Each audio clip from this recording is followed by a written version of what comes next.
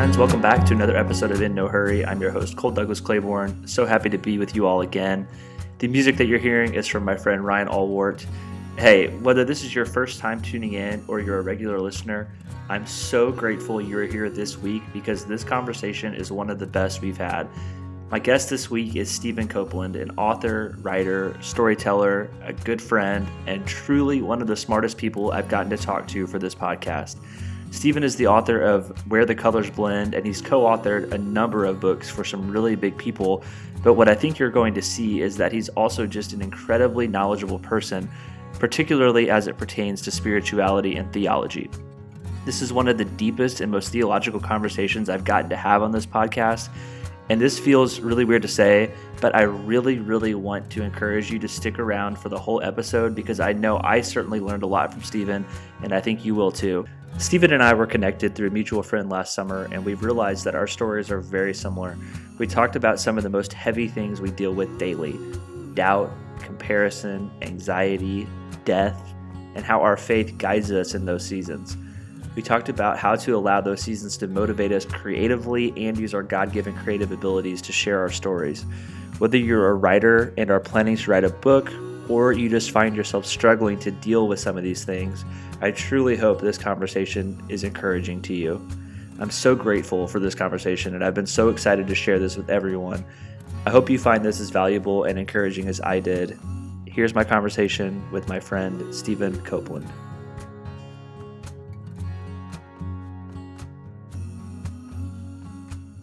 Well, Stephen, welcome to the show. You and I have talked quite a bit about writing and publishing, but you had a book come out about a year ago, Where the Colors Blend. What has the reception been like in the year that it's been out? Yeah, thanks. Thanks for having me on your podcast. I've really enjoyed our conversations. Thankful that our mutual friend Ross connected us, and it's great to always encourage one another. Us creatives need it. But yeah, no, my book, Where the Colors Blend, the subtitle is An Authentic Journey Through Spiritual Doubt and Despair and a Beautiful Arrival at Hope. It's a really long subtitle. Yeah, it came out a year ago, the response has been good. It was my first book in my own voice, so it took me about 6-7 years to write and put into motion. And so it was a grueling process, but I learned a lot about myself. I really, I wanted to write something that could come alongside people who had similar doubts in their faith that I had, and perhaps a similar journey. And, just to come alongside them and share inspiring stories that I gathered from these Paraguayan missionaries in the book, but then also allow those stories to perhaps meet them where they're at in their own doubts and their own questioning and their own wrestling, just as those stories met me where I was. So, yeah, it's a spiritual memoir. I wrote it in my own voice. It's first person, but it's very journalistic in a lot of ways too, as I gather these stories and interview these missionaries that really inspired me and kind of met me where I was when I felt like I didn't really know what I believed. You've done a lot of co-authoring with people, but what was I guess different about this process of writing your own book? Like you said, it took 6 or 7 years. So when you compare that to some of the other work you've done, what was different about this one? Yeah, I think the weirdest thing is just talking about it. Like, one of the things I love about collaborating and helping people to share their stories is that I kind of get to play a background role, and I get to lift them up and kind of be behind the scenes and help them to hopefully share their story in a compelling way and in a way that impacts people. So the weirdest thing for me has just been it's vulnerable to put yourself out there in that regard, where I always wanted to share something in my own voice. Like it's a dream that I had, and it's authentically me, and I think that's important for us artists to kind of lean into that and allow that truest part of our kind of inner being to be heard, and to be experienced by others. But then I'm a guy who just likes to create and then move on to the next thing. Right. And then every publisher was like, no, you kind of need to market this thing. And that was that was a vulnerable, kind of weird experience. Returning to what I said at the beginning when you asked me that question, it's just it's weird to talk about it. I'm Right. used to not talking about the things I do. Right. But don't get me going, because once I get going, I really get rolling. One thing that I've remarked to people for me in this process, you and I have talked about the book that I'm writing, and it's a very similar topic to what you've written about. Um, as we both have worked in sports journalism, and for me, growing up with that, I shouldn't say growing up, but I guess being trained in that field, my mindset was always, like you said, get a story, do it, publish it, move on to the next one. And it's kind of like this churning type of thing, like you're ready to churn out another story. I'm so used to writing something and publishing it right away. For me, trying to write a book, like I have spent probably over a year working just on my proposal. And it's been a really big learning process for me, because it's more of a long-term laborious process rather than a quick thing. What was, I guess, the thing that you learned the most about yourself as you worked on this in terms of your creative process? Obviously, this is a lot different than working for Sports Spectrum magazine, where you worked for a while, or maybe even it's other things that you've done. This is, like you said, it's 6 or 7 years, takes a little bit longer. I mean, what did you learn about yourself during that process in terms of creatively? Yeah, that's a great question. Try to answer it. I feel like there's still so much that I'm learning about myself. Yeah, I think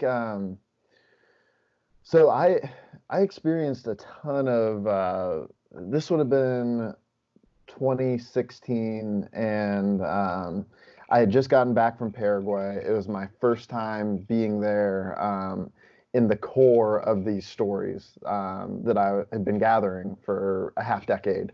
And I was there at the heart of it, spending time with these missionaries. And I kind of returned from that trip thinking, like, okay, like I know how to land this book now. I know the arc of this book.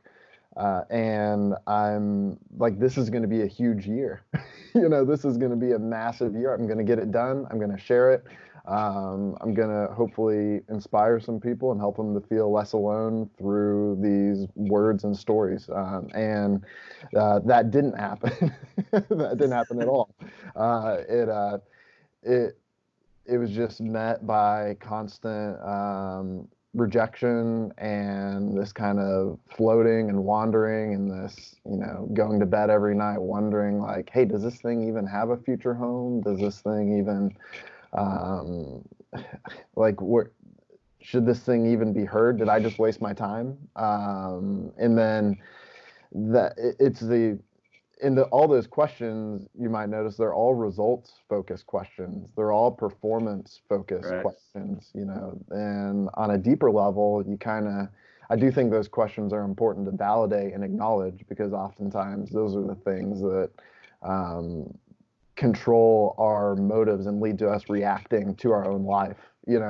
Our own unmet expectations oftentimes lead me to just reacting to my life, and it leads to this desperate kind of clinging where I attach my identity to the result or the perceived result or the idolized result of something. And that was I really related to a lot of Thomas Merton's writings about the Desert Fathers during that experience because it did, on a much lesser level, it felt like I was wandering, in the desert with completely removed from the world, completely removed from any potential destination in mind. When you're in the desert, you don't know what's east and west, you don't know what's north and south. You're just there, and you're forced to be alone with yourself and kind of reframe a different kind of fruit. So, what I found was that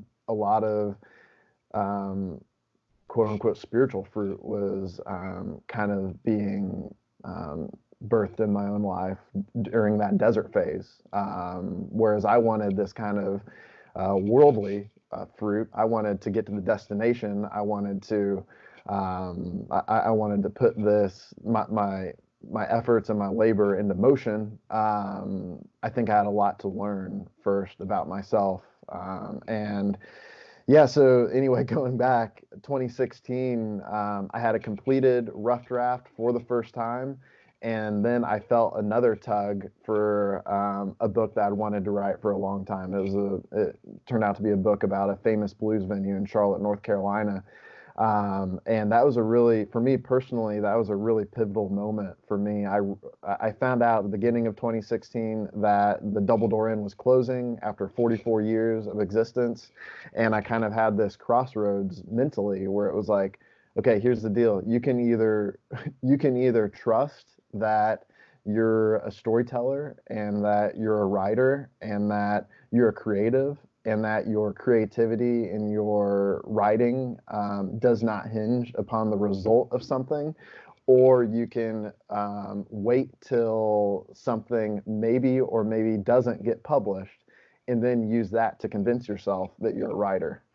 you know Yeah. and it was one of those things where it was like, no, like I really feel inspired by this place. I'd always felt inspired by that place ever since I moved to Charlotte, and I began writing the thing and working on the thing without even having a destination for my first one. So I'm kind of a developmental level for me. That was me kind of proving to myself that I did not need to latch my identity to the results of something, to my perceived performance of something, to keep creating, to keep doing what I enjoy. And honestly, I mean, it's still a struggle. I think it'll always be a struggle for me. But I learned a lot about myself during that, where there were times where it was like, there were times during that process where it was almost as if like, oh God, don't take me out of the desert,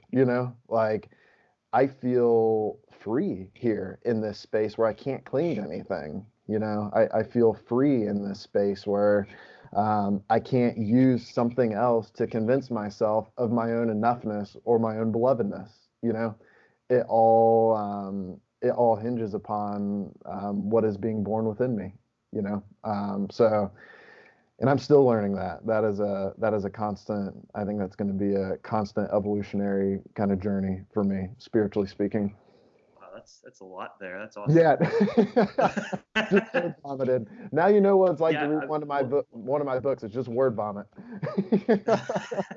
Well, hey, you could see how you get a lot of ideas. I think it's like that for me. When I've written, that's kind of what happens. Is it'll just start coming to me. It's like, oh, I like this idea. Then it comes to this. Then it's like you realize all these things. I think for me, whenever I start writing, I'll unearth thoughts that I didn't know that I had. That I guess I knew I had them, but I had suppressed them.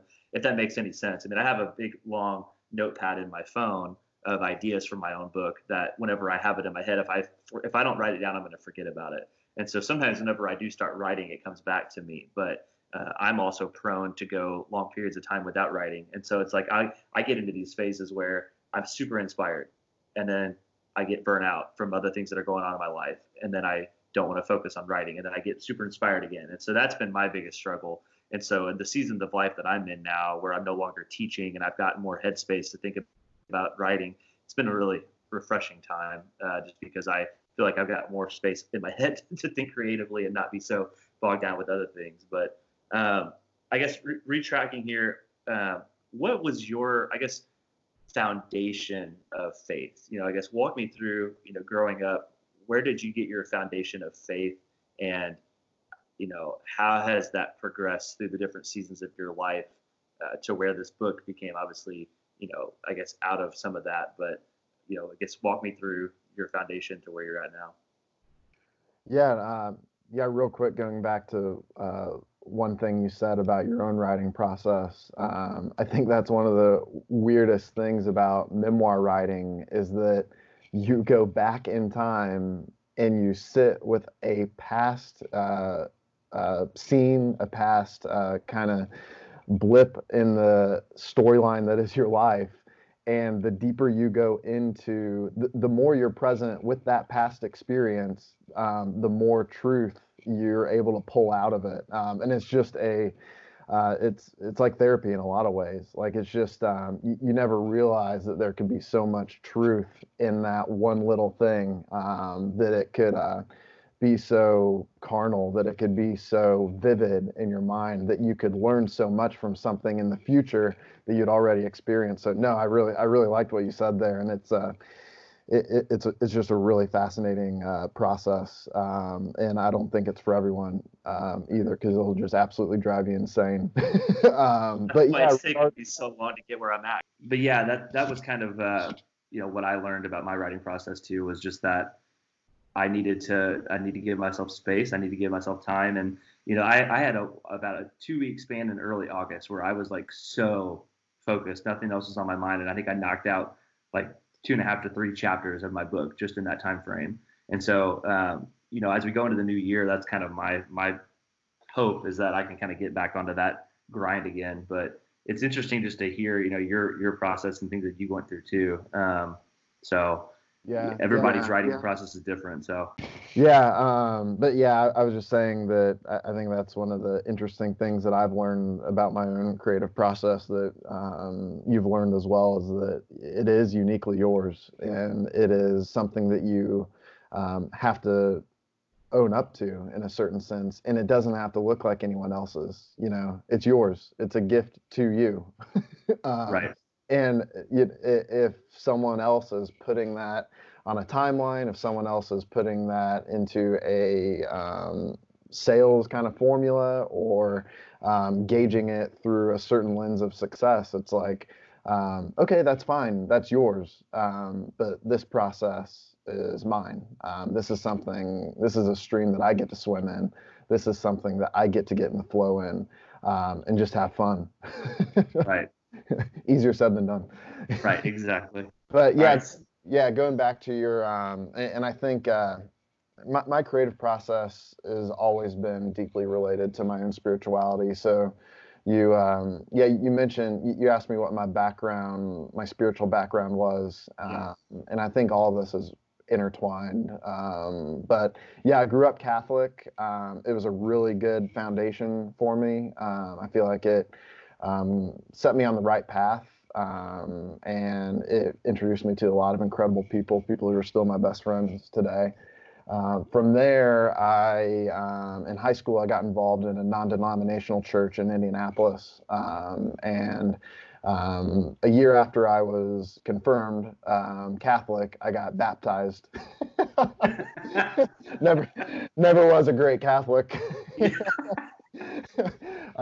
So I made that decision to get baptized, and I can say that I mean that was a really pivotal experience for me, because for the first time I feel like I really felt something. I feel like I'm an emotional guy.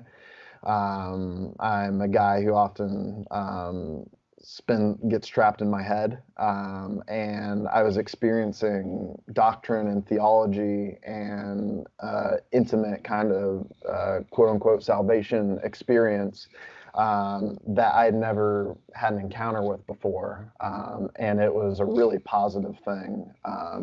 From there, I went to Grace College up in northern Indiana, and that was very much a Bible college atmosphere, and I got a journalism and a Bible degree.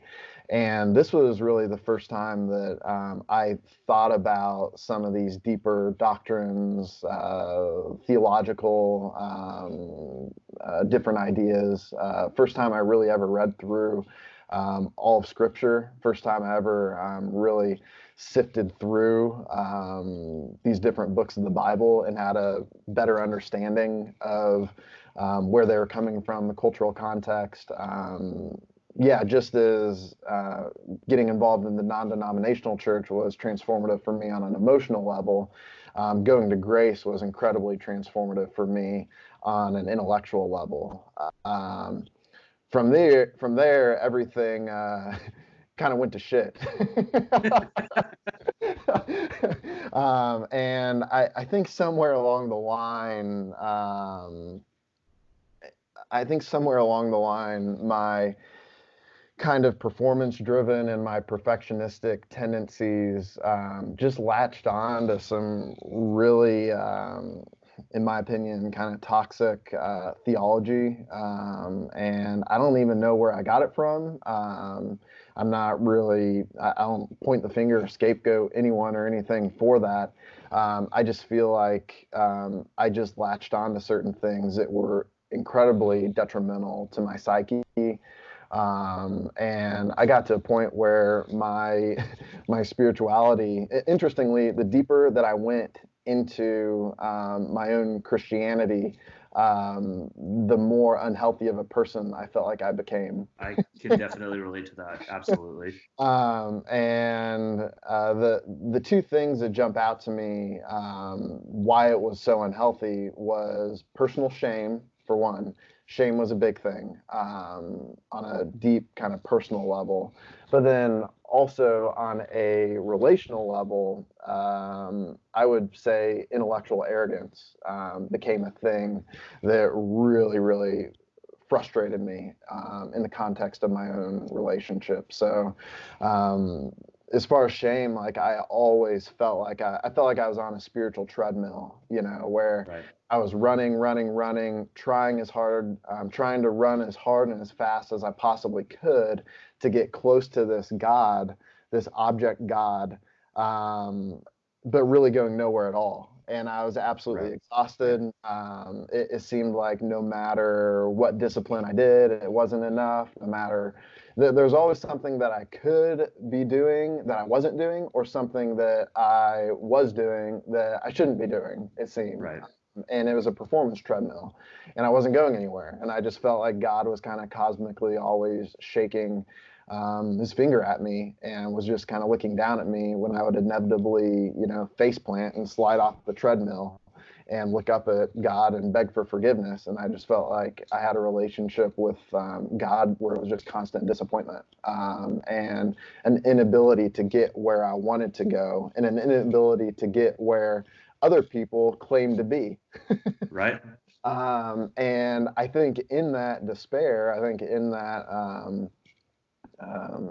in a way, identity crisis, like I think I hunkered down all the more. I looking back, I can see that in my, like, subconsciously, like I was terribly unhappy and very unhealthy in my thinking and in my feeling as well. And yet, like, I was absolutely terrified to kind of let the house of cards fall. Right. So I hunkered down all the more, and I started diving into apologetics. I started really rooting myself into different intellectual kind of theory to justify the toxic things that I believed. Right. And then that gave me the ego boost. Now that I reflect upon it, that gave me the ego boost to judge others and for them not being right or believing the right things or living a similar lifestyle that I was living, even though I was completely miserable believing and living the way I was living. Right. So It's such a weird thing to be that self-aware, but also not really know what to do to fix it. yeah, well, I was not self-aware at the time, definitely. Like I think it's only kind of going back to, and this is where it's related, like going back to what we were talking about creativity and writing, and specifically writing memoir. It was only years later that I could go back and be like, oh, that's what was happening on a deeper level. And I was just going through reacting to things as people naturally do. You feel shame, and what do you do to get rid of that shame? Okay, I'm going to get back on the treadmill and try to prove to God once and for all that I'm going to get close to Him. Well, if Christianity is just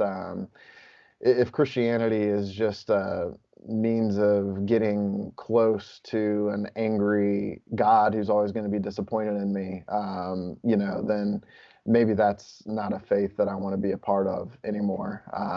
And that's what I eventually came to, is that, like, oh yeah, this isn't healthy.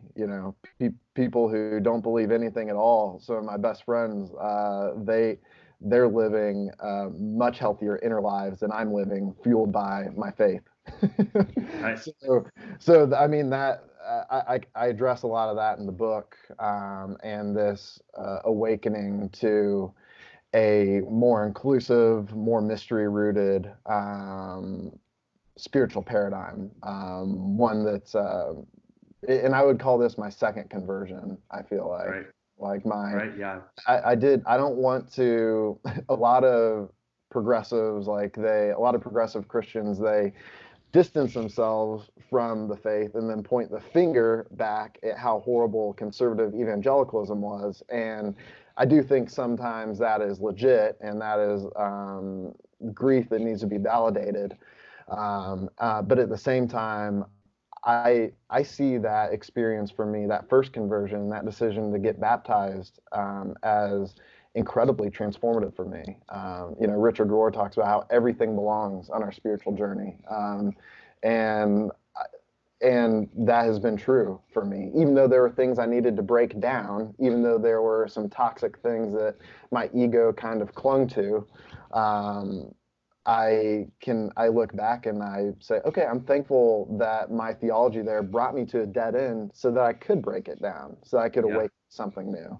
And my second conversion, I feel like, was awakening to um, what my mentor said was a divine union with God, the unity that Jesus talks about in John 17, where he wrote a book called Closer Than Close: Awakening to the Freedom of Your Union with Christ. One of Ross's friends, actually.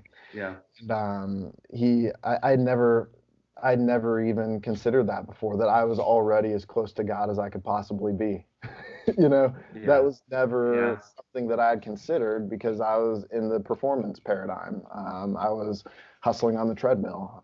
And so now I find myself more in the contemplative, mystical vein. I find myself very inspired by these different kind of contemplative mystical authors like Richard Rohr, Thomas Merton, Henry Nouwen, these guys that are deeply rooted in their tradition, ironically all Catholic. Yeah. Full circle. Yeah. Though I still consider myself evangelical, part evangelical, part Franciscan, we'll say.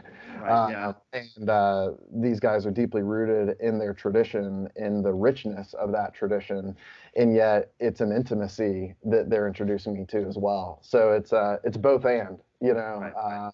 I experienced an intimacy through evangelicalism that I hadn't experienced anywhere else. And then now I find them introducing me to something that is daily, and that is, that's the contemplative's path, is getting out of those things in your head, getting out of those narratives, getting out of those lies that you're telling yourself about your lies that contradict your own belovedness or your own enoughness, and just resting in who you already are, and it's enough. Yeah. Yeah.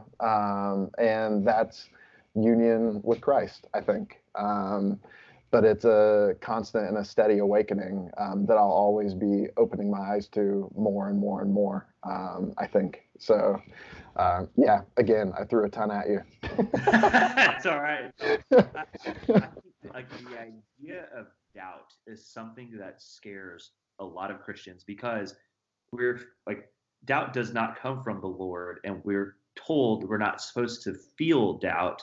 But for me, that doubt was the catalyst that led me to a stronger faith.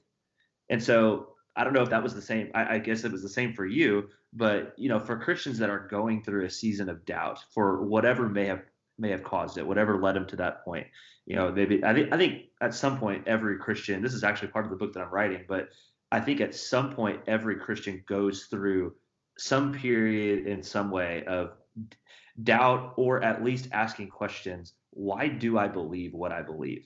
And for me, that was after my biggest faith mentor was killed by a drunk driver, he and his daughter and his mother. And it was the first time I dealt with a tragedy. And I just was kind of like, what? Trying to make sense of it, and it didn't make any sense to me because he was the worship pastor at our church, was the most godly man I knew, and for the first time it was like, okay, if that could happen to a godly person like that, then we could die at any point.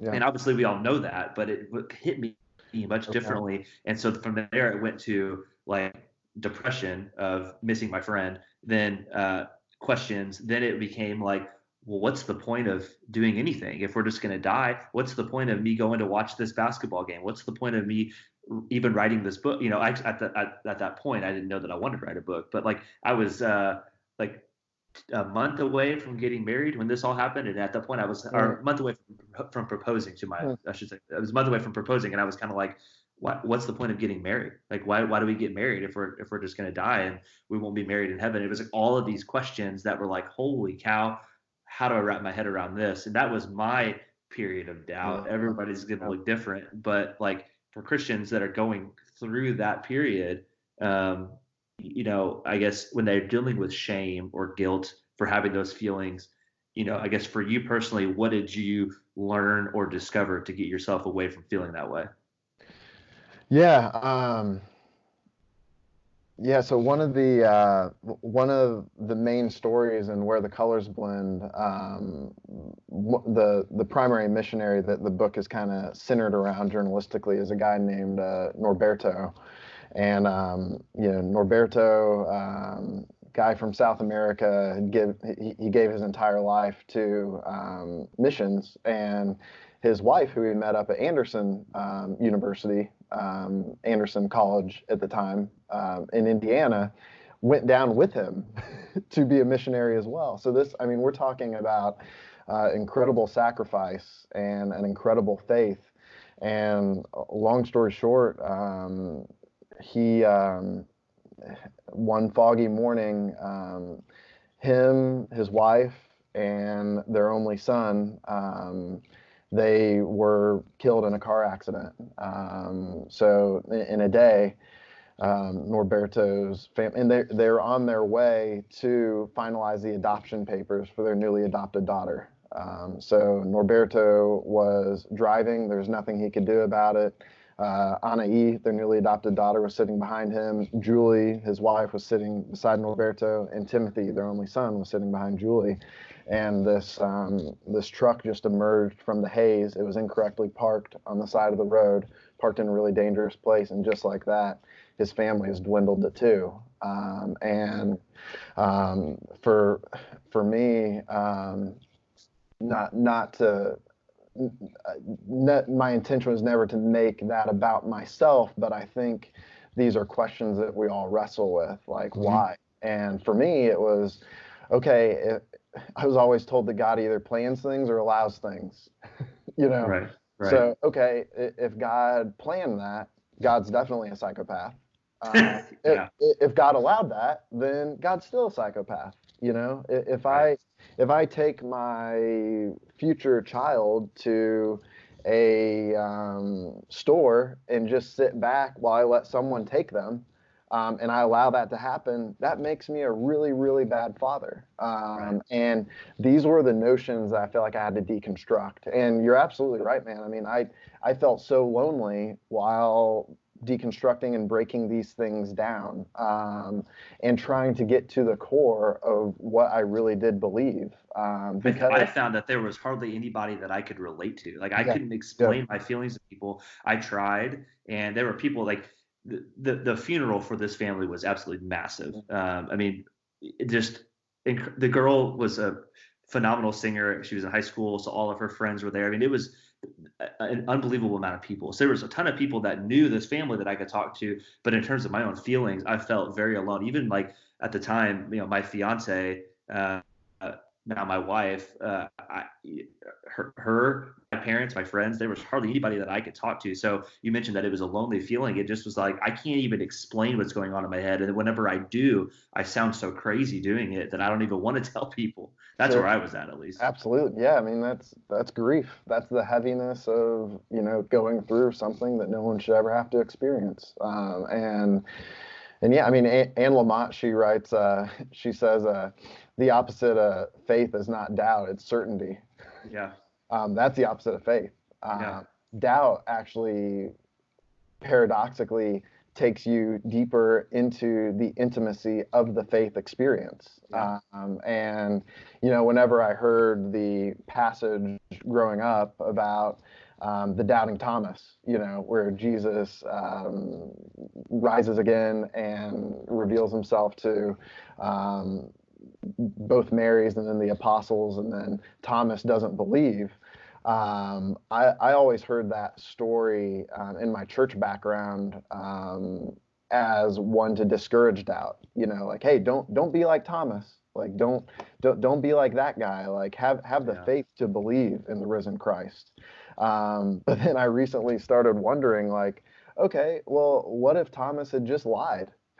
Yeah. What Yeah. if, maybe we would have a much different account in the Gospels if Thomas had just lied, and in order to regurgitate what his fellow apostles were doing, and in order to not confront the inner tension that he felt, would Jesus have then maybe called him out on the fact that, like, maybe would have said, like, hey, Thomas, like, that I know you better than anyone else. Like, do you really think that I'm that small that I can't handle your doubt?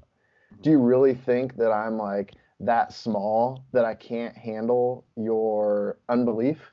Like, and what we see in Thomas, I think it's his courage in this passage, is that his willingness to confront his doubt and lean into it actually leads to a richer, intimate experience with the risen Christ, where Jesus says, like, well, the Christ says, put your hands on my side, touch the holes in my hands. And I mean, this is so sensual in a way, I mean, it is so, I mean, what an incredible story that we get to read and be inspired by, all because Thomas had the courage to confront his doubt. Right. And then there's that, I'm blanking on the guy's name, but there's that story in the Old Testament about the guy who wrestles an angel all night long. And Samuel, maybe, I don't know, I'm blanking on the name, but it's like, what was that like? Like, was that him? Was that him, like, was that him distancing himself from God because of his doubt, because of his wrestling? Or was he more deeply engaging with the divine through, again, I keep using the word, but again, we have an intimate experience here that we read about where, like, wrestling all night long, Yeah. That struggle, that, like, in God's willingness to meet us right where we're at in that struggle. And I think that's ultimately what I awakened to, was more of a God of witness, more of a God of union, rather than a God who's kind of a cosmic chess player, Exactly. allowing some pieces to be taken and then, taking control of others. And now, that being said, like, I can't deny that there have been times in my life where they've just felt deeply entrenched with the divine, and I think that's all of life, really, if we can awaken to that. But there are certain moments, I think we all have them, where it's like, oh wow, this is way bigger than myself. Like, this could not have happened, through my own doing.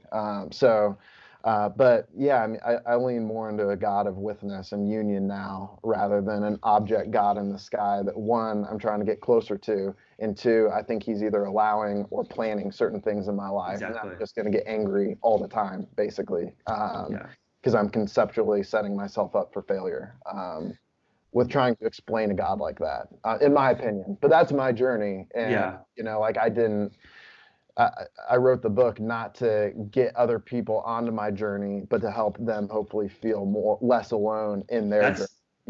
That's the same mindset that I have, because you have all these people that write these self-help books, and I would not consider mine to be that.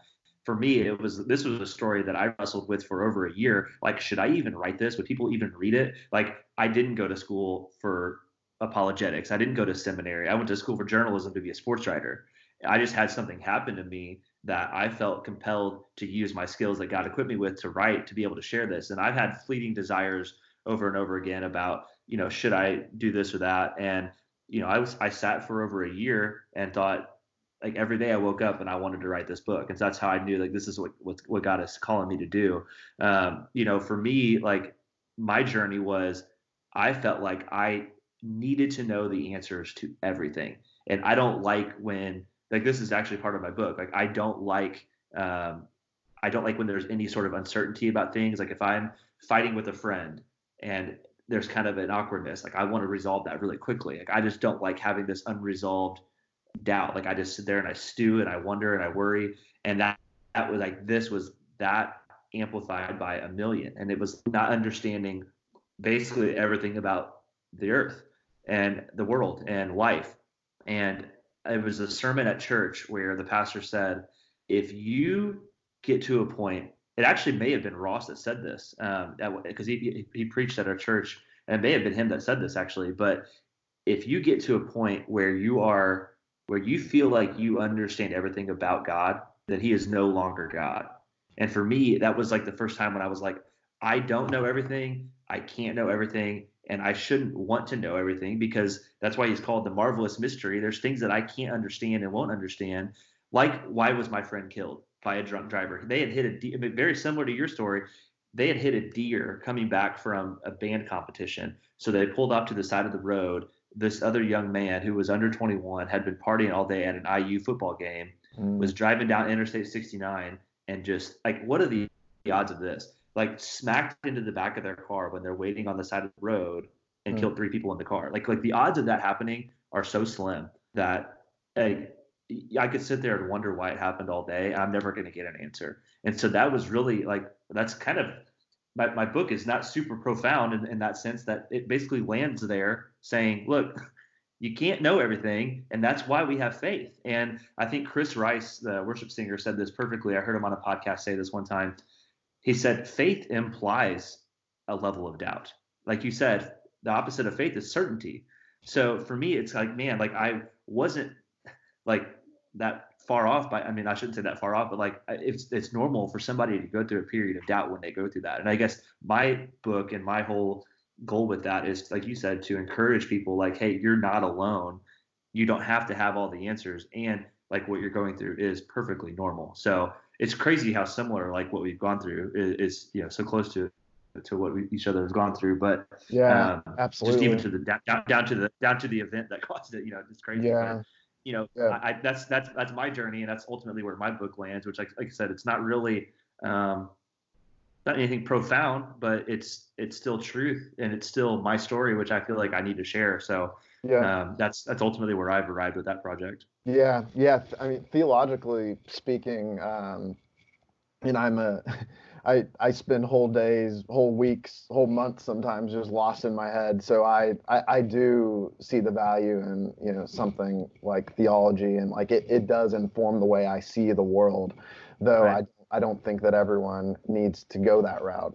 But for me, like I needed to try to make sense of some of these things, and one of my favorite modern philosophers, a guy named Peter Rollins, he says what you're speaking about, where you think you know all the answers about God, about the divine. He calls that a conceptual idol. So Yeah. I mean, if you and you see a lot of evangelicals in particular do this with the scriptures, in my opinion, where they say like, oh, like the scriptures tell us everything we need to know about God. Okay, like sure, if you want to believe that, that's fine. And yet, like, what about all the spaces in between the lines? What Yeah. about all the Yeah. white space within the black lettering? Like there is a lot of mystery there. And if I ever rob the divine of mystery, then it is a conceptual idol. And Right. I probably am setting myself up for a failure in some way. Because I think I know all the answers, Right. So I mean, Rollins, he says that he says something along the lines of like the growing intellectual spiritual seeker lives within the dash in the word atheism, where Right. theism is always critiquing your atheism, and your atheism is always critiquing your theism. And I don't think that's a path for everyone, but for me, it's been very helpful, because it's taken me deeper into the mysteries that have transformed me, you know. Right. Being unwilling to settle with my own conceptual idol of the divine and allow myself to critique that, take that deeper, then, that has been a really transformative experience for me intellectually so that I can see things more clearly and hopefully love people better ultimately. All of this is just theory if it doesn't lead, if it doesn't lead to loving people better, and Right. being there for people. But yeah, I mean, I had a similar feeling that you did, where it was like, why in the world did I think I knew all the answers about, Or that I needed to know all the yeah, or answers. that I needed to know all the Right. answers. Absolutely. Yeah. It's, but at the same time, like, I think it's human, like, I think like Richard Rohr writes about how, like, as far as the development of our own consciousness, our spiritual consciousness, we have to go through dualism in order to get to non-dualism. Like, and this is, I don't have children, but I'm guessing this is true in child development as well, where, there is value in having a right or wrong. There's value in the black or white, Right. and it helps you to see things clearly at that stage in your development.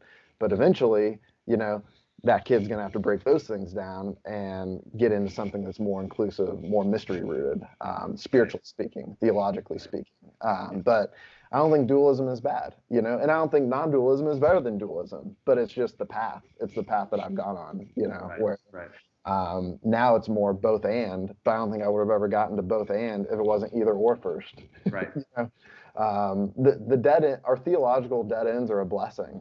They're a blessing to us because Yeah. that expands our conception of mystery, and it brings us to awe and wonder. Yeah. That's perfectly put. I love that. One of the things that I struggled with was I just was struggling to find like I said earlier, like what was the purpose of everything, even to the point of like, what's the point of working? Like, why do I spend my days working? Like to the point where I was like, if I believe that we are here to bless the name of the Lord and to evangelize people, why would I not spend every second of my day doing that? Like that was an actual thought that I had. And then I read this book right here, which people that listen can't see it, but this book called Garden City by John Mark Comer. I don't know if you've ever read this book, but John Mark Comer is one of my favorite authors. And this book is all about work, rest, and the art of being human. And it talks about our purpose, why we were created to work. Jesus worked, God worked to build the world. And it was all this stuff that was like, man, like, okay, we work, like, we have a purpose here. Working is part of that. And this was like, there are so many things that throughout this journey that, I've just tried to, whatever feelings I've gotten, like if I've had a doubt or a question, I've tried to, find scripture or find resources that would help justify that or help clarify that. And it's interesting you mentioned like people that only want to read the Bible. I have a friend that was very adamant. He's a friend of mine, and he's like on Facebook a couple times he has posted that he doesn't read any books except for the Bible. And I'm like, dude, I've learned so much from people that understand the Bible better than I do. And he's like, the Bible shouldn't be hard to understand. It's Jesus's words. I'm like, it's very hard to understand for somebody that hasn't studied it. Mm. So it's interesting that you mentioned that because it's like there are people that they only think that they need to read the Bible and nothing else, whereas I like to supplement. I mean, I was like, it's so different than listening to Christian music or listening to a sermon. They're taking the Bible and they're analyzing it. That's what a book does, at least like a Christian living book does. So, yeah, interesting that you said that because there are people that they don't want to supplement their Yeah, theology with other stuff.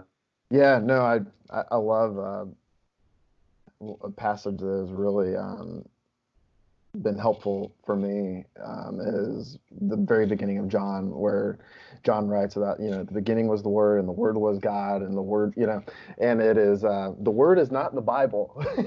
John is not writing about the Bible there. Yeah, The Bible didn't exist then. right. And people certainly did not have a personalized copy of the sacred scriptures then. Yes. And so what is the word? What is the word? And I think John is taking us into a deeper, richer, kind of integrated experience, where all of a sudden and this is part of the contemplative, prayer practice of Lectio Divina, but you're reading everything. Everything is the word, this conversation is an experience with the word, with the Christ, with the Trinity, with the flow of this self-giving love that we get to Right. experience.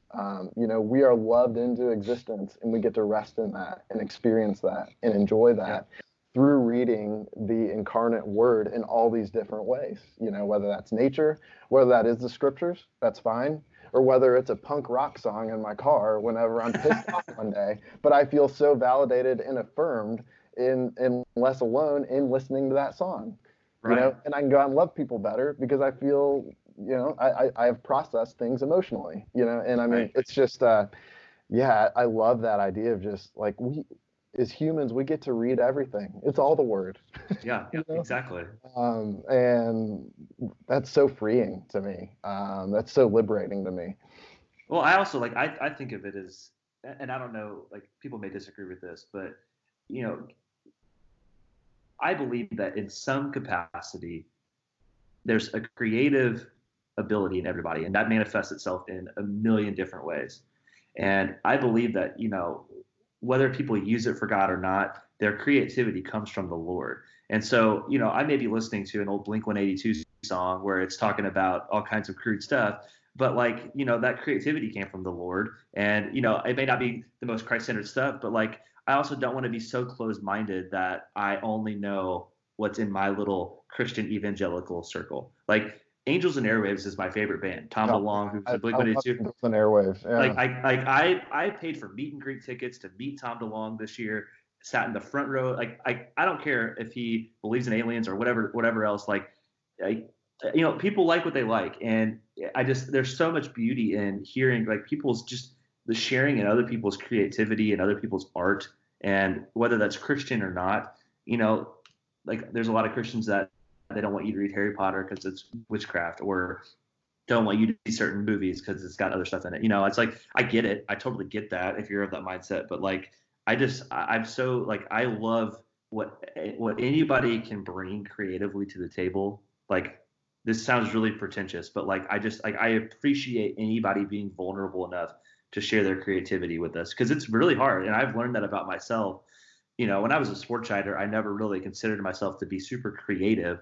But as I've kind of moved on into more of I don't want to say Christian sense, but writing about more things than just sports. I've unveiled more creativity in my mind than I realized. And so you just gain an appreciation for anybody's creativity. So I'm kind of going on a tangent here, but it's interesting that you bring that up, because I feel the same way. I don't want to be so closed-minded to my own little circle of influence, because I mean, you see what happens with that in terms of politics in our country. People only hear what they want to hear. They only read what they want to read.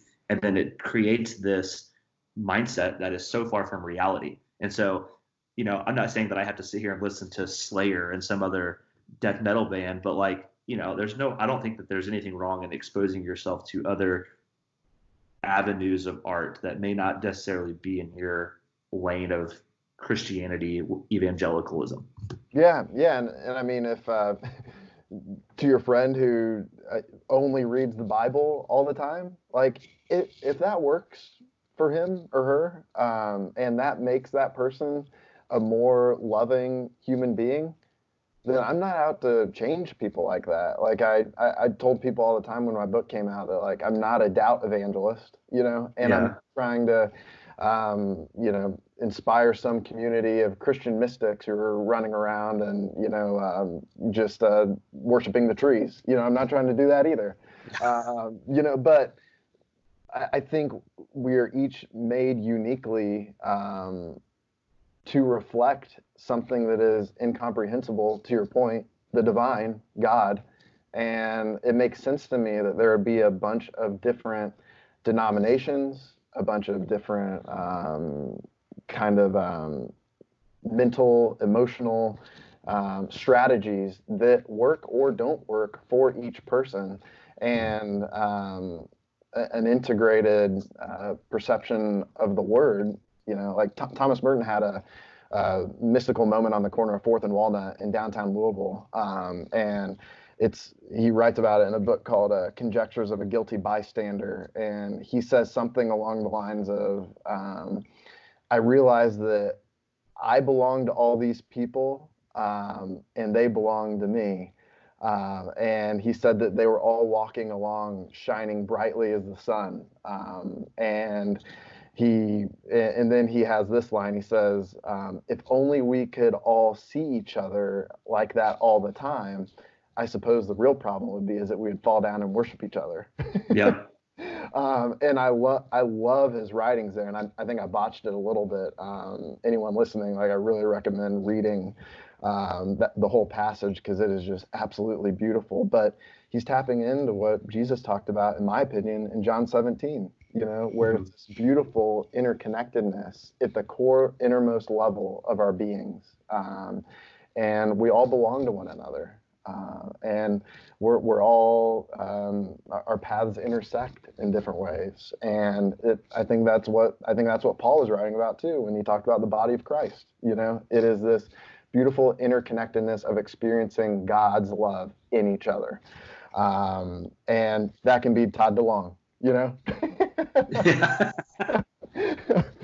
It's such a guilty pleasure, and I can't help it, but I love his music. I love his creativity. So yeah. So what's next for you then? Obviously, we spent a lot of time talking about this book, but I guess what is next in terms of, do you have another book planned or that you're working on, or other projects? I guess what's kind of next on your to-do list?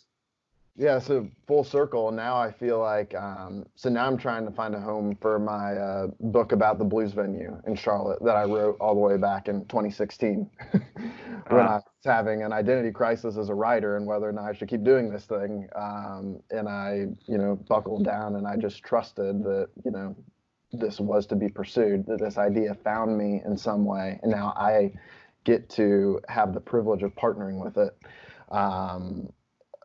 So now I'm trying to find a home for that. So now I'm going back and I'm rewriting things, and I'm trying to. It's interesting to be removed from it, then dive back in, and you start to see some of your creative blind spots. Things that I needed to write at that time, because it was a year of kind of substantial grief and transition. There were things I needed to write then at that time, as I was going to the Double Door Inn several times a week and interviewing people there. But the reader doesn't need to read that now. Now It's time to take them on a journey. So that's what I'm doing, man. I'm reading a bunch of books about memoir writing, and I'm just trying to handle each rejection with grace, and not allow that thing to contradict my own enoughness or my own belovedness, or my resting in my own union with God, to allow the rejection to happen and pass and move on to the next thing. And so, yeah, we'll see. I'm looking for a home for it.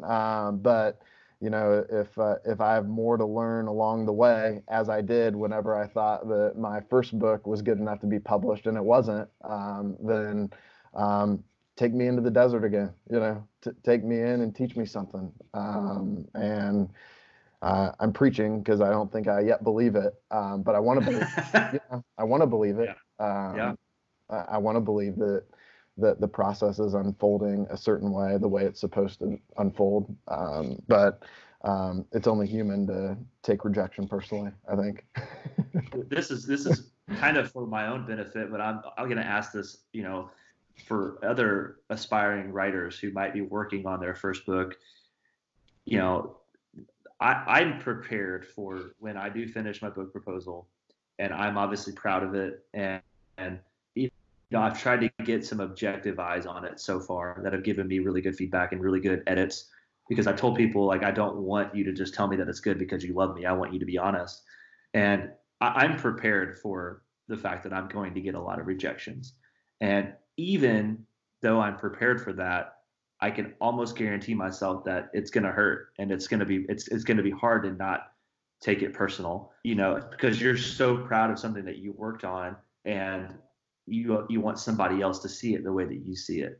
So, and I know that you're very adamant whenever you and I have talked that you're still learning a lot in this industry, but if you had to give any advice to young aspiring authors that, they're going into that process of, hey, I'm sending this out for the first time to agents or publishers, when you start getting rejection after rejection, where did you find the fuel to keep going? And for somebody that, I hope this won't happen to me, but somebody who might see all these rejections and say, maybe this isn't going to happen, what advice do you give them to say, like, look, that may not be the end of the road? I don't know. I guess what did your process look like, and how would you advise somebody that might be going through something similar? Yeah, Elizabeth Gilbert in her book about creativity called Big Magic, and it's kind of I love that book. yeah, My wife and I listened to that book. Yeah, oh, that's it's one of my awesome. favorite books. Yeah, it's kind of my creative Bible, and she writes about how like creativity doesn't owe you a damn thing, Yeah, like, and I think it's human for us to. I mean, you spend years on something, and that's the courage of an artist, like you spend years on something that not only do you know if it's going to be read, you don't know if it's going to be accepted for publication, you don't know if it's going to go in the trash years later, and yet still you dare to partner with the idea and allow yourself to be changed by it. yeah, And allow those in your inner circle to be changed by it. So, I mean, I think a big blind spot I had with my first book, and I'm sure it creeps up now too, is just that feeling that creativity owes me something because of all that I've invested in it. All the sacrifice I've made, all the moving around, the geographical shifts, the professional shifts I've made that have been really risky, the money I've invested into these different projects that are important to me. Like it's really tempting, and it's human, I think, to feel like that thing now owes you something. And it's like, nope. Creativity, like spirituality, this is a different landscape. This is a different kind of paradigm that we're playing in. Like in the world, like you invest in a property, you work at a company for 10, 15 years, and theoretically, like you get your investment is good, and you make more money down the road, and you continue to climb the corporate ladder, and you rise, and you get a raise, and you get a better title and an office with a window, or whatever, right. whatever it might mean to you in your own context. But creativity isn't like that. It's not this hierarchical kind of climb. It doesn't owe you anything. It's something that I get to do. I get to write 4 drafts of Where the Colors Blend, 5 drafts of Where the Colors Blend. On the 6th draft, Where the Colors Blend, change the title, basically throw it in the trash because it was twice as long as it is now, and basically start all over. Like, I get to do that. Like, what a privilege that I made it far enough to throw it in the trash. Right. What I mean, that, and I wish I could lean into that freedom more, but it is part of the process, and the process changes you. So I remember I was really down several years ago with the rejections, and I reached out to Paul Young, the author of The Shack, a guy who's always his work has just always really inspired me. And I reached out to him kind of under the pretense of like, okay, my work is kind of in the same vein as his, and like maybe he can connect me with a publisher or an agent. Like maybe he can connect me with someone, since he really understands that circle that I want to be in. And Paul graciously reached back out to me, and he just said like, dude, live within the grace of the day, like, and he talked about how reality is just a river, and we get to hop in and enter into its flow, and we don't have to exhaust ourselves trying to swim upstream. We don't have to exhaust ourselves trying to find a place to cling to land, a place to dock our boat, whatever metaphor you want to use. We just get to float. We get to participate in the direction that it's going. Right. And that's liberating. That's liberating, whether or not it ends with a agent or a publishing deal on the second book for me. When I look back at the process for my first book, it was a creative process that was most transformative for me on an inner level. Because by the time it came out, I was ready to move on to the next thing. Yeah. you know, it's paradoxical because like it tortures you inside, but then once you finally do it, you're like, okay, next. Yeah. And Yeah, man, I'm still trying to live within the grace of the day, and I'm still trying to, partner with the flow and not allow myself to get too hung up on perceived destinations or idolize things in my mind of where I think I should be or where I think I need to go. It's just Yeah. we get today, you know, we get today to be creative. What a blessing.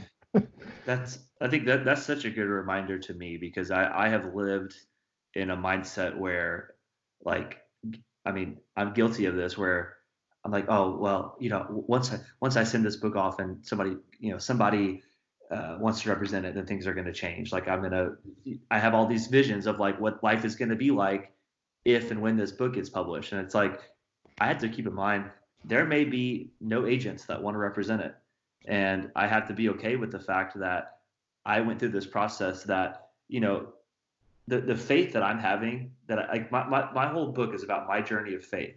And I've had to come to the realization that, you know, that may not end with the book being published. There's something that God might be teaching me just through this process. And I have to be okay with that. And so it's hard because, as somebody that likes to produce things, I mean, I think as a journalist, that's what we like to do is produce content and put it out there. The idea that I could spend so much time on something and it not really be published and disseminated to the masses is a hard thing to grip with. But at the same time, it's not that process can't just be about that for me. It has to be more about, this is a big creative process for me. I'm learning a lot about myself creatively, and I'm also learning about God and my own faith through this process. So I think regardless, I mean, I will publish it in some fashion, whether that's through self-publishing or, I don't know, an ebook or something. But, if it doesn't go the traditional publishing route, I have to be okay with that. And that's something that has been hard to grip with, but I also don't know what's going to happen because I haven't really, I mean, there's not an agent in the world unless they listen to this podcast knows that I'm writing this book, so it's still a baby as a project. It's not really been turned down yet. I just am aware that the odds of that happening soon are very slim, and I have to be okay with that. Yeah, no, I mean, I, I remember I went to the I go to the Abbey of Gethsemane sometimes, just south of Louisville, where that's where Thomas Merton was a monk, and one of the monks there has become a very good friend of mine. He's like 75, 80 years old. His name is Brother Paul. And Brother Paul had Merton as a spiritual director. And the first time I went to the Abbey, I wrote a letter to this guy named Brother Paul. I had no idea who he was, but I wanted to reach out to someone who might be able to show me Merton's Hermitage in the woods.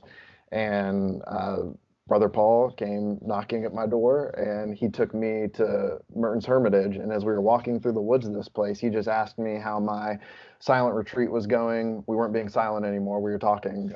But, he asked me how the retreat was going, what I was learning.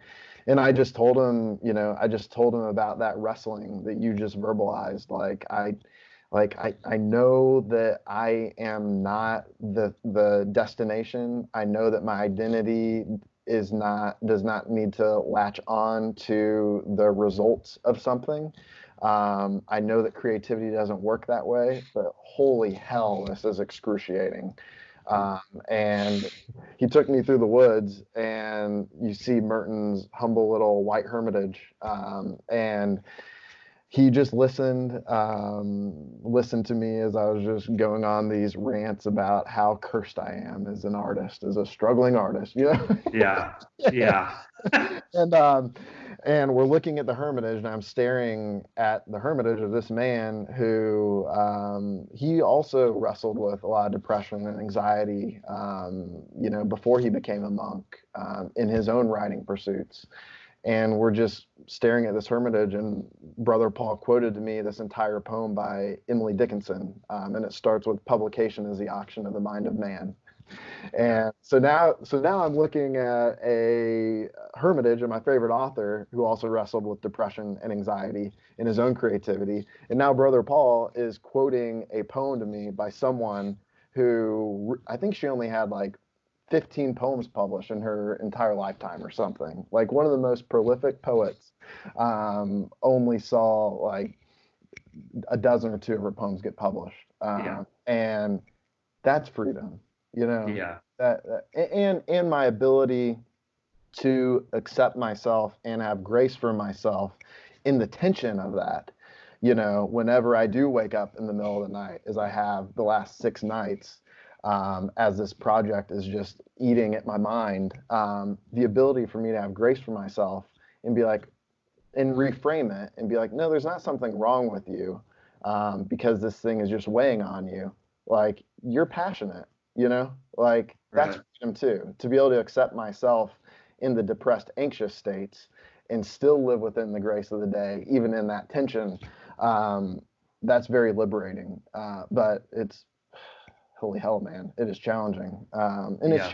it's challenging in a world that is all about destinations and all about climbing and all about perception. I mean, And we all live, about success and yeah, everything an too. image, all about image. Like, I mean, perhaps the first generation who, you know, has, you look through someone's feed and it is just that person's idealized image of themselves, you know, Yep. and that is there's nothing wrong with that. But if I allow that to affect how I view myself, or if I allow that to pull me away from my own inerrant belovedness and enoughness and union with God, well, okay, that's okay too. But now I'm living out of a egoic place. I'm living out of a false self place, and that is Yeah. not true self. I'm not operating out of a true self paradigm anymore. Yeah. Uh, you know, I'm latching onto something in the world to convince myself that I'm whole. Yeah. Exactly. Yeah. I mean, it's easy to look at like you post a picture or a video and it doesn't get as many likes as somebody else. And it's easy to start comparing yourself, even just journalistically, whenever I would write something and when I worked in sports journalism, I'd write something and, I was really proud of it and it didn't get the attention that I thought it should get. And I was like, oh, well, this story must not have been good. And it's like, no, like the story was good. It doesn't matter if somebody didn't retweet it. Like the story was I had to live with the fact like I knew what I did with the story and I knew that it was a good story and that kind of thing. And I found it interesting that I think in some countries Instagram has already started taking away showing you how many likes a post gets.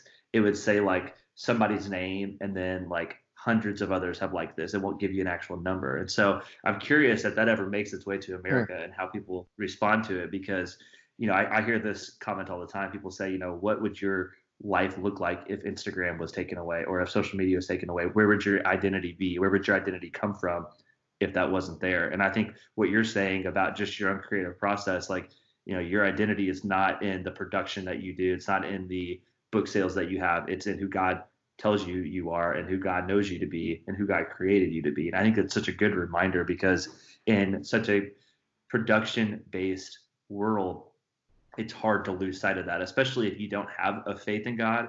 It's hard whenever you have a faith in God already. If you don't have a faith in God, it's easy to lose track of what is my identity because I don't have X, Y, and Z that this other person has. And then, like, there's a book on our bookshelf here called The Comparison Trap. It's like you get caught into this comparison trap where you are comparing yourself to whoever else, and it starts to make you feel inadequate. And I've struggled with that in my own process of writing this book. I told my wife, I was like, I don't want to write this book because I'm not a Bible scholar. I don't have anything new to say about this topic. There's plenty of other people that have written about this and probably written about it better than I will. And she's like, but nobody else has your story. Nobody else has your, Yeah. situation that you've gone through. And, I had to, that's ultimately what got me to the point where I decided to finally write it because I was like, look, that's true. I mean, this topic, I mean, for instance, your book, very similar topic to what I'm writing about, but your story very different than my story. And so there's like I talked to an author last week who had this great idea, it's great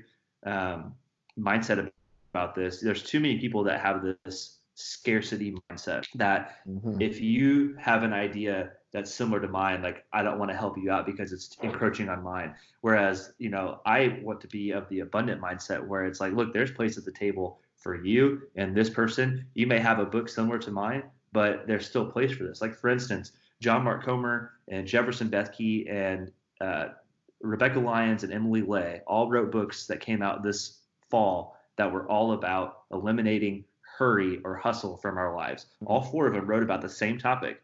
And I believe that John Mark Comer and Jefferson Bethke are represented by the same agency. And so their agency is publishing two books by two prolific authors about the same topic. And what's funny was that they both sent each other their manuscripts, and then they just laughed. They had no idea that they were working on very similar books. They just laughed, and they decided to collaborate, and they actually did a podcast together where they talked about the themes from their books because they overlap so much. And it's like there's space at the table for everybody, and there's space for your creativity and this person's creativity. And I don't know. I love that whole mindset of like there's no like you don't have to just be limited by like your own perception of yourself. Like just do what you feel is yourself, and there's space for you in that capacity. It may not be being a New York Times bestseller, but there's still space for you to share that creativity, which has been learning that has been a really cool realization over the last year or two. Yeah. I mean, when all is grace, life can be abundant, Yeah. That's such a great, that's a great quote from him. That's cool that you've gotten to make a connection with him. And, it was, you and I talked over the summer, and, just you were telling me, you're like, yeah, I had coffee or something with Paul Young. And I was like, whoa, that's crazy. And just the type of person he is, because, he wrote The Shack as a Christmas gift for his family. And just to hear somebody like him who is so prolific coming from such a humble story like that, it's just kind of an encouragement. Like you don't have to be some Instagram influencer to make a difference for people. You don't have to be a famous celebrity just to make a difference for people. You can be a humble person like that I'm going to write this story for my family, and then, takes off like it did. So just such a cool reminder. Like everything is grace. I think it's such a great reminder. Yeah, no, I mean, you get to be you. Yeah. Like I think it's weird how in Christianity today it's all about somehow we've lost touch with the fact that Jesus did more than just show that he's God. He showed us how to be more human too, Right. and to live the life that's been given to us in our skin, in the unique hand that we have been dealt, and to rest and enjoy the grace in that. And yeah, I mean, it's just it's just super interesting. Like what the humanity that Jesus displayed. Like the breadth of his emotions, the passion, the rage at times, the deep anguish that, like, oh, like that gives me space. Like I can awaken more to who I already am. I can get off the performance treadmill, and just rest in who I already am, and who I am is loved. And then now try to see things through that lens. And that's contemplation. Like that is seeing a reality that is more holistic and has not been hijacked by the different narratives that are spinning in my head, narratives that challenge me, and cut me deeply in my own perception of my own self-worth, Right. And I mean, that's where, coming full circle, like, is it any surprise to me that in my previous spiritual paradigm that a performance-focused, perfectionistic God, this being that I had committed myself to pleasing on such a deep level gave birth in some ways to performance-driven, perfectionistic tendencies, Right. Right. Thomas Merton says our ideas of God tell us more about ourselves than they do about God. Yeah. That's So I mean that's I think that's where creativity and spirituality are intertwined. Like they affect one another. They really do. And if you have a negative, if you believe in a punitive kind of God, an angry God, a wrathful God, yeah, of course I'm going to be hard on myself. I spent years beating myself up because God was beating me up, It's all psychology stuff. I'm not going to act like I know anything about that. Your wife does. Yeah, yeah. But yeah, It's been really interesting to talk to her about that kind of stuff because she is so wise when it comes to that. Like, I mean, she studied it for 3.5 years, and it's true. Like, there's just so many things. Like, the way you put it is, I can't even think of a better way. Like, if you think of God as this angry, wrathful God that is always punishing you for doing something wrong, then yeah, you're going to respond that way. And for somebody, for a creative person, that can be very detrimental and it can be very harmful. And I think having the mindset that everything is grace and that there's beauty in whatever you're doing, like if you write a 500 word blog post or a 50,000 word novel, like there's still beauty in both of those things. And I think that's kind of where I've had to I don't want to say have a realization, but I want to, anything that I do, I want to be the best at that. And that's been really hard. I spent 5 years as a head tennis coach, and I was driven by the fact that as a player, I was never as good as I wanted to be. And so as a coach, I was like, I'm going to atone for this. I'm going to be the best coach that I could possibly be. And there's goodness to that. It motivated me to be a good coach. But I also, at times, like that idea of success, I was obsessed with when it was really like, no, let me be grateful that I get to be a part of these kids' lives. And whether we win or lose, it shouldn't make a difference. And the head coach at Western Kentucky, who was on my podcast recently, he said the same thing. He said, my attitude should not look any different after a win or a loss. You should not be able to tell a difference in my personality, whether it's a win or a loss. And he's coming at that from a competitive standpoint, but I think it's from a success standpoint as well. Like whether your work is received heavily by people or it's received by one person and it makes a difference in their lives. Like, at least for me, I should look at it the same way and say, like, God led me through this whole process and it was beautiful in its own way.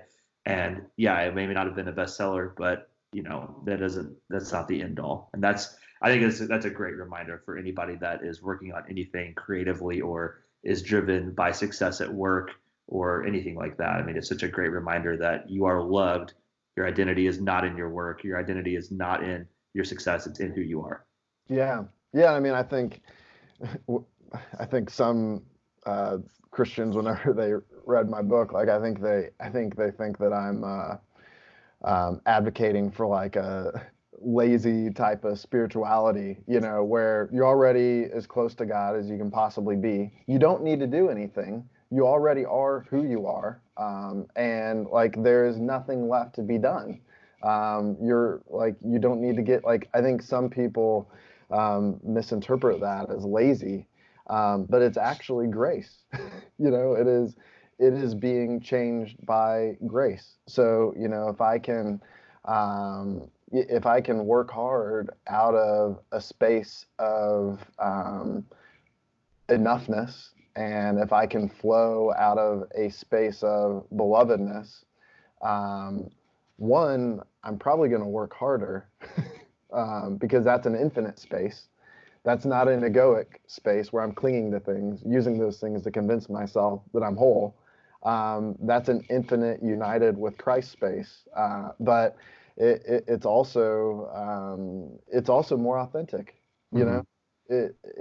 It's such a more authentic inner space to come from, rather than being so desperate and needy to get the thing that I think that I need.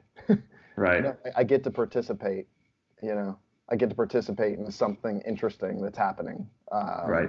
How cool, Right. And let's see where it goes.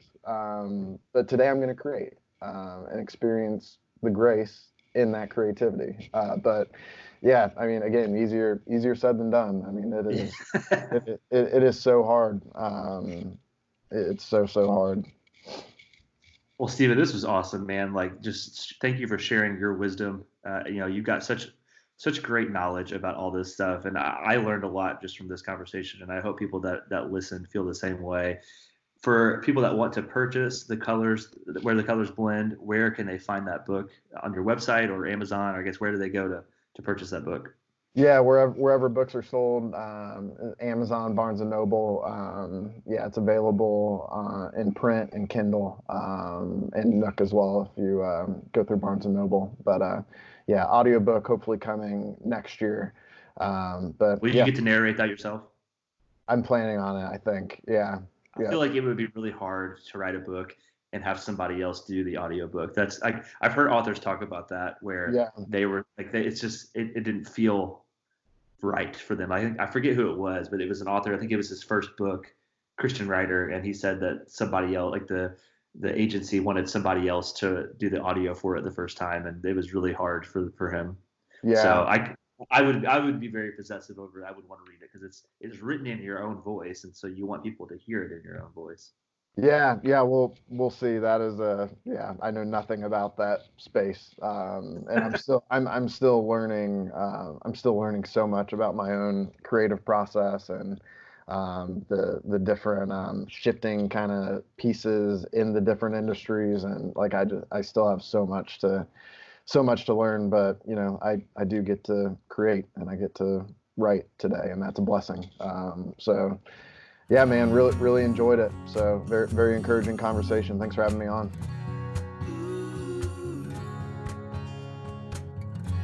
Y'all, I'm just so grateful for Stephen and his vulnerability in this conversation.